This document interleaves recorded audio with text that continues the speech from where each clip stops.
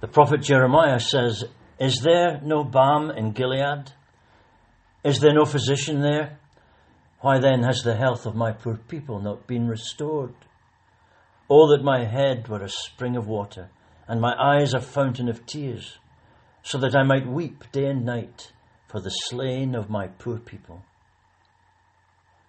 It's back. Back with a vengeance. Perhaps it never went away. Perhaps tragically it has never gone away, the ugly shame of anti-Semitism. It has smeared and stained the pages of history for generations. And it's back, here in Europe, here in Switzerland. The Guardian newspaper reports anti-Semitism is rising sharply across Europe, experts have said, as France reported a 74% increase in the number of offences against Jews last year. And Germany said the number of violent anti-Semitic attacks has surged by more than 60%. In 2018, the Swiss Federation of Jewish Communities external link, SIG, registered 42 anti-Semitic incidents in German-speaking Switzerland, not counting online threats or abuse. In French-speaking Switzerland, the CICAD counted 174 incidents of Jewish hatred in the same period. Nearly 2/3 of those took place on social networks. It's back.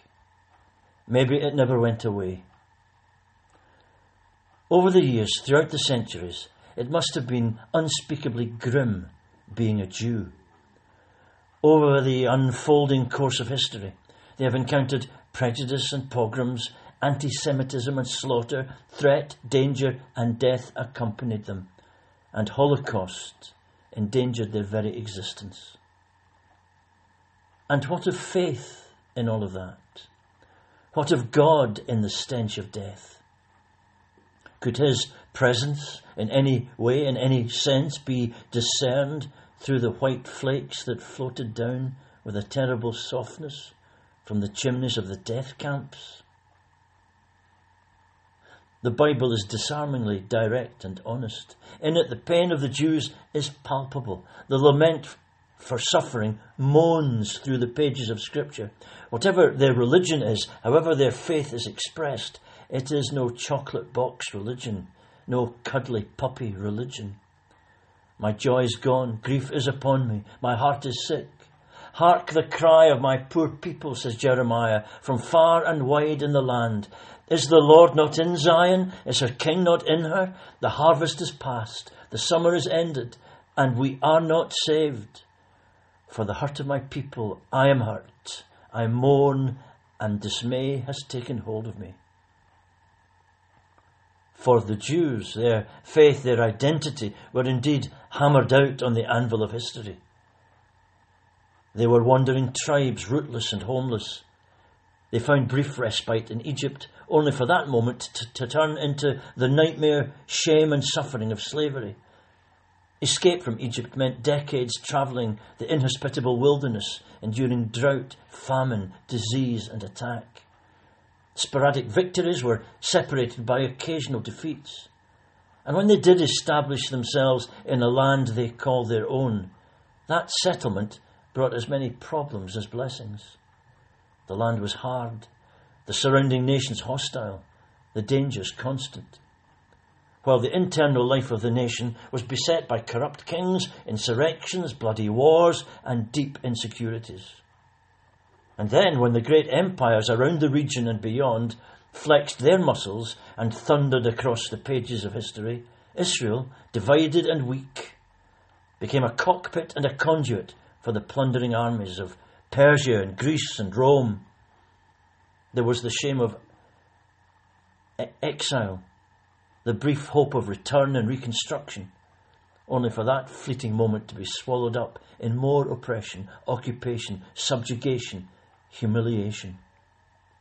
The great city of Jerusalem, reduced to ashes, rebuilt only to be razed to the ground once more, and the people scattered in a diaspora that created the sad reality of the wandering Jew, nowhere to call home, vulnerable to attack, identified and labelled, ghettoed and disdained.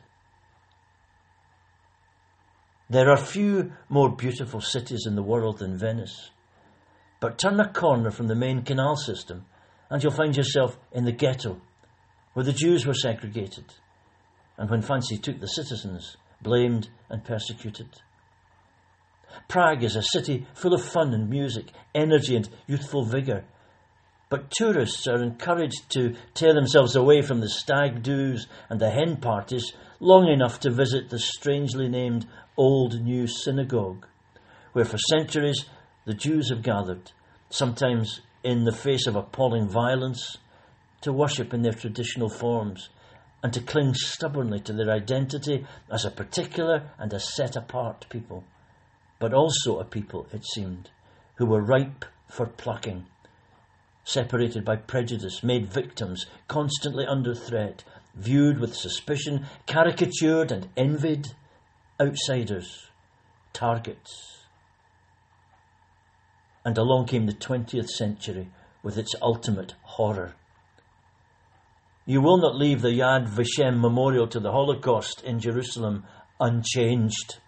The catalogue of the dead, the ghastly photographs of things done, unspeakable inhumanities, unbearable accounts of cruelties endured. The list of 1 million dead children whose names are recited in a constant haunting loop. A holiday in the Greek islands is an unforgettable experience of beauty and blue seas, bright sunshine.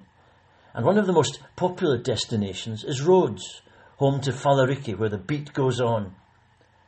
But tucked in behind the square in the old town is one of the oldest synagogues in Europe, from which 1,400 or so of the island's Jews were transported to the Nazi death camps. About 100 came back, broken but alive. Even to this idyllic island, hatred of the Jews brought the smell of death. For being criminals? For being bad citizens? For being troublemakers? For being Jews. And still the ugliness features in our world. Those who would destroy Israel, drive them into the sea, are still very much with us, still hunting them down, willing their ultimate and final destruction. Death to the Jews is a shout that echoes across the Middle East. Israeli actions, overkill and insensitivity towards the rights and needs of others, may certainly aggravate those attitudes. And sometimes it seems that they have forgotten what it is to be a persecuted people. So readily do they turn the full measure of their military power on other vulnerable people. But hey, just because you're paranoid doesn't mean to say they aren't out to get you. And not only there, across so-called civilized Europe, where the lessons of history are supposed to have been learned, and at a price, the Jewish graveyards are still vandalised, the synagogues daubed with swastikas, and neo-Nazism marches on. And without recourse to violence, the snide comments and the irrational suspicions still happen, the little acts of vileness that express anti-Semitism. People insist, I'm not anti-Semitic, but... Just like people who begin a sentence, I'm not a racist, but... And you just know they're going to say something racist. But we ask, as surely the Jews must ask, where is God in all of this? Where is God in all of this? If they're supposed to be the chosen people, they might just wish they weren't, if this is what it brings. The psalmist writes, O God, the nations have come into your inheritance. They have defiled your holy temple. They have laid Jerusalem in ruins. They have given the bodies of your servants to the birds of the air for food, the flesh of your faithful to the wild animals of the earth. They have poured out their blood like water all around Jerusalem, and there was no one to bury them. We have become a taunt to our neighbours, mocked and derided by those around us. Clearly, there are no concessions for God's special people. What benefits there are might be hard to locate within the horror story of the nations.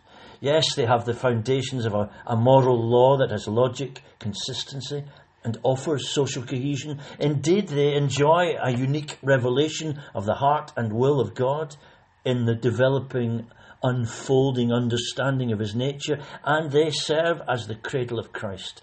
They are the root of our faith. And yet, no easy ticket. Indeed, a pain that is tangible.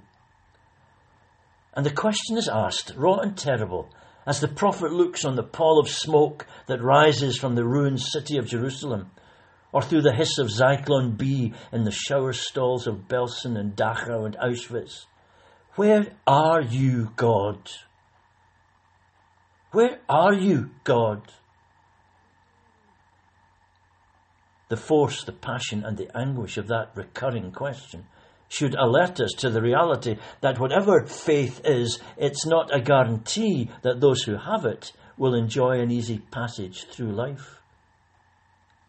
It's surprising that people imagine still that faith might offer that kind of benefit, given the reality of the experience of men and women who trust in God but still have to deal with reality. Yet the myth persists. When, of course, faith actually aggravates the question, sharpens the stridency with which we ask, why this? Why me? Why us? Because if you think the universe is just a meaningless accident, then one more meaningless accident is simply that. It just happens to be happening to me, but it signifies nothing, it means nothing, carries no ultimate weight or worth. But if God is in my life, and in his world, and if he's got the whole world in his hands, what does it mean when our life seems to be falling into a black hole of grief, loss, disaster, and uncertainty? Where is God now for me in this crisis? The issue is sharpened, the answer extra important, the mystery twice as dark and confusing, because we believe in God and we want to find him there. So how did they hold on to it? These beleaguered, battered, brutalized Jews, sent crashing by violence, misunderstanding, ignorance, and sheer blind hatred. How did they hold on to faith as the crushing weight of an avalanche of prejudice swept over and through their story? The prophet Habakkuk expresses the nature of the seemingly irrational trust in God. He says, even if there are no figs on the fig tree, still I will believe. In one sense, it defies logic. And yet there is the logic of love and trust and loyalty that has its own dynamic, demonstrating how resilient love and faith are in the face of misfortune, hardship, and mystery.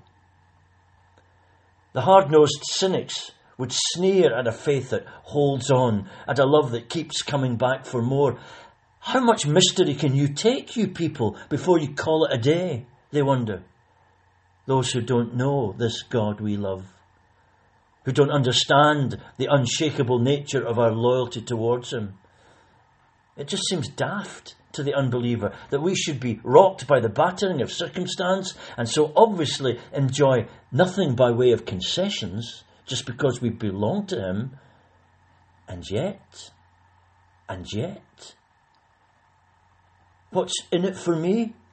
This life of faith, this trust in God's power, nothing you could put your finger on, no magic wand waving away our worries, no free pass through the valley full of shadows, no special abonnement guaranteeing peace in our time, prosperity and an easy passage.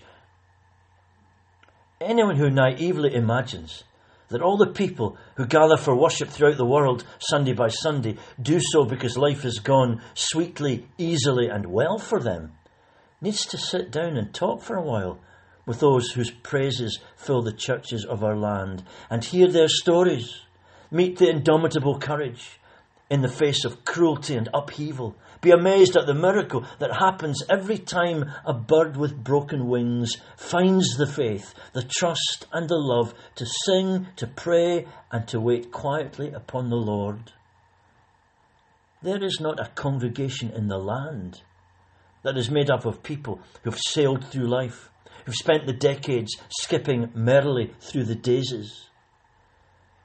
There have been broken hearts, brave spirits, huge disappointments, grievous hurts, cruel circumstances, bitter betrayals, and yet they choose to be here. They still want to be here, and nowhere else will do. Nowhere else will do. They want this God, and none other will do. This is tough love. This is real faith. The writer Karen Armstrong puts it this way. Yes, she writes, it is also true that even in Auschwitz, some Jews continued to study the Talmud and observe the traditional festivals, not because they hoped that God would rescue them, but because it made sense. There is a story, she says, that one day in Auschwitz, a group of Jews put God on trial. They charged him with cruelty and betrayal.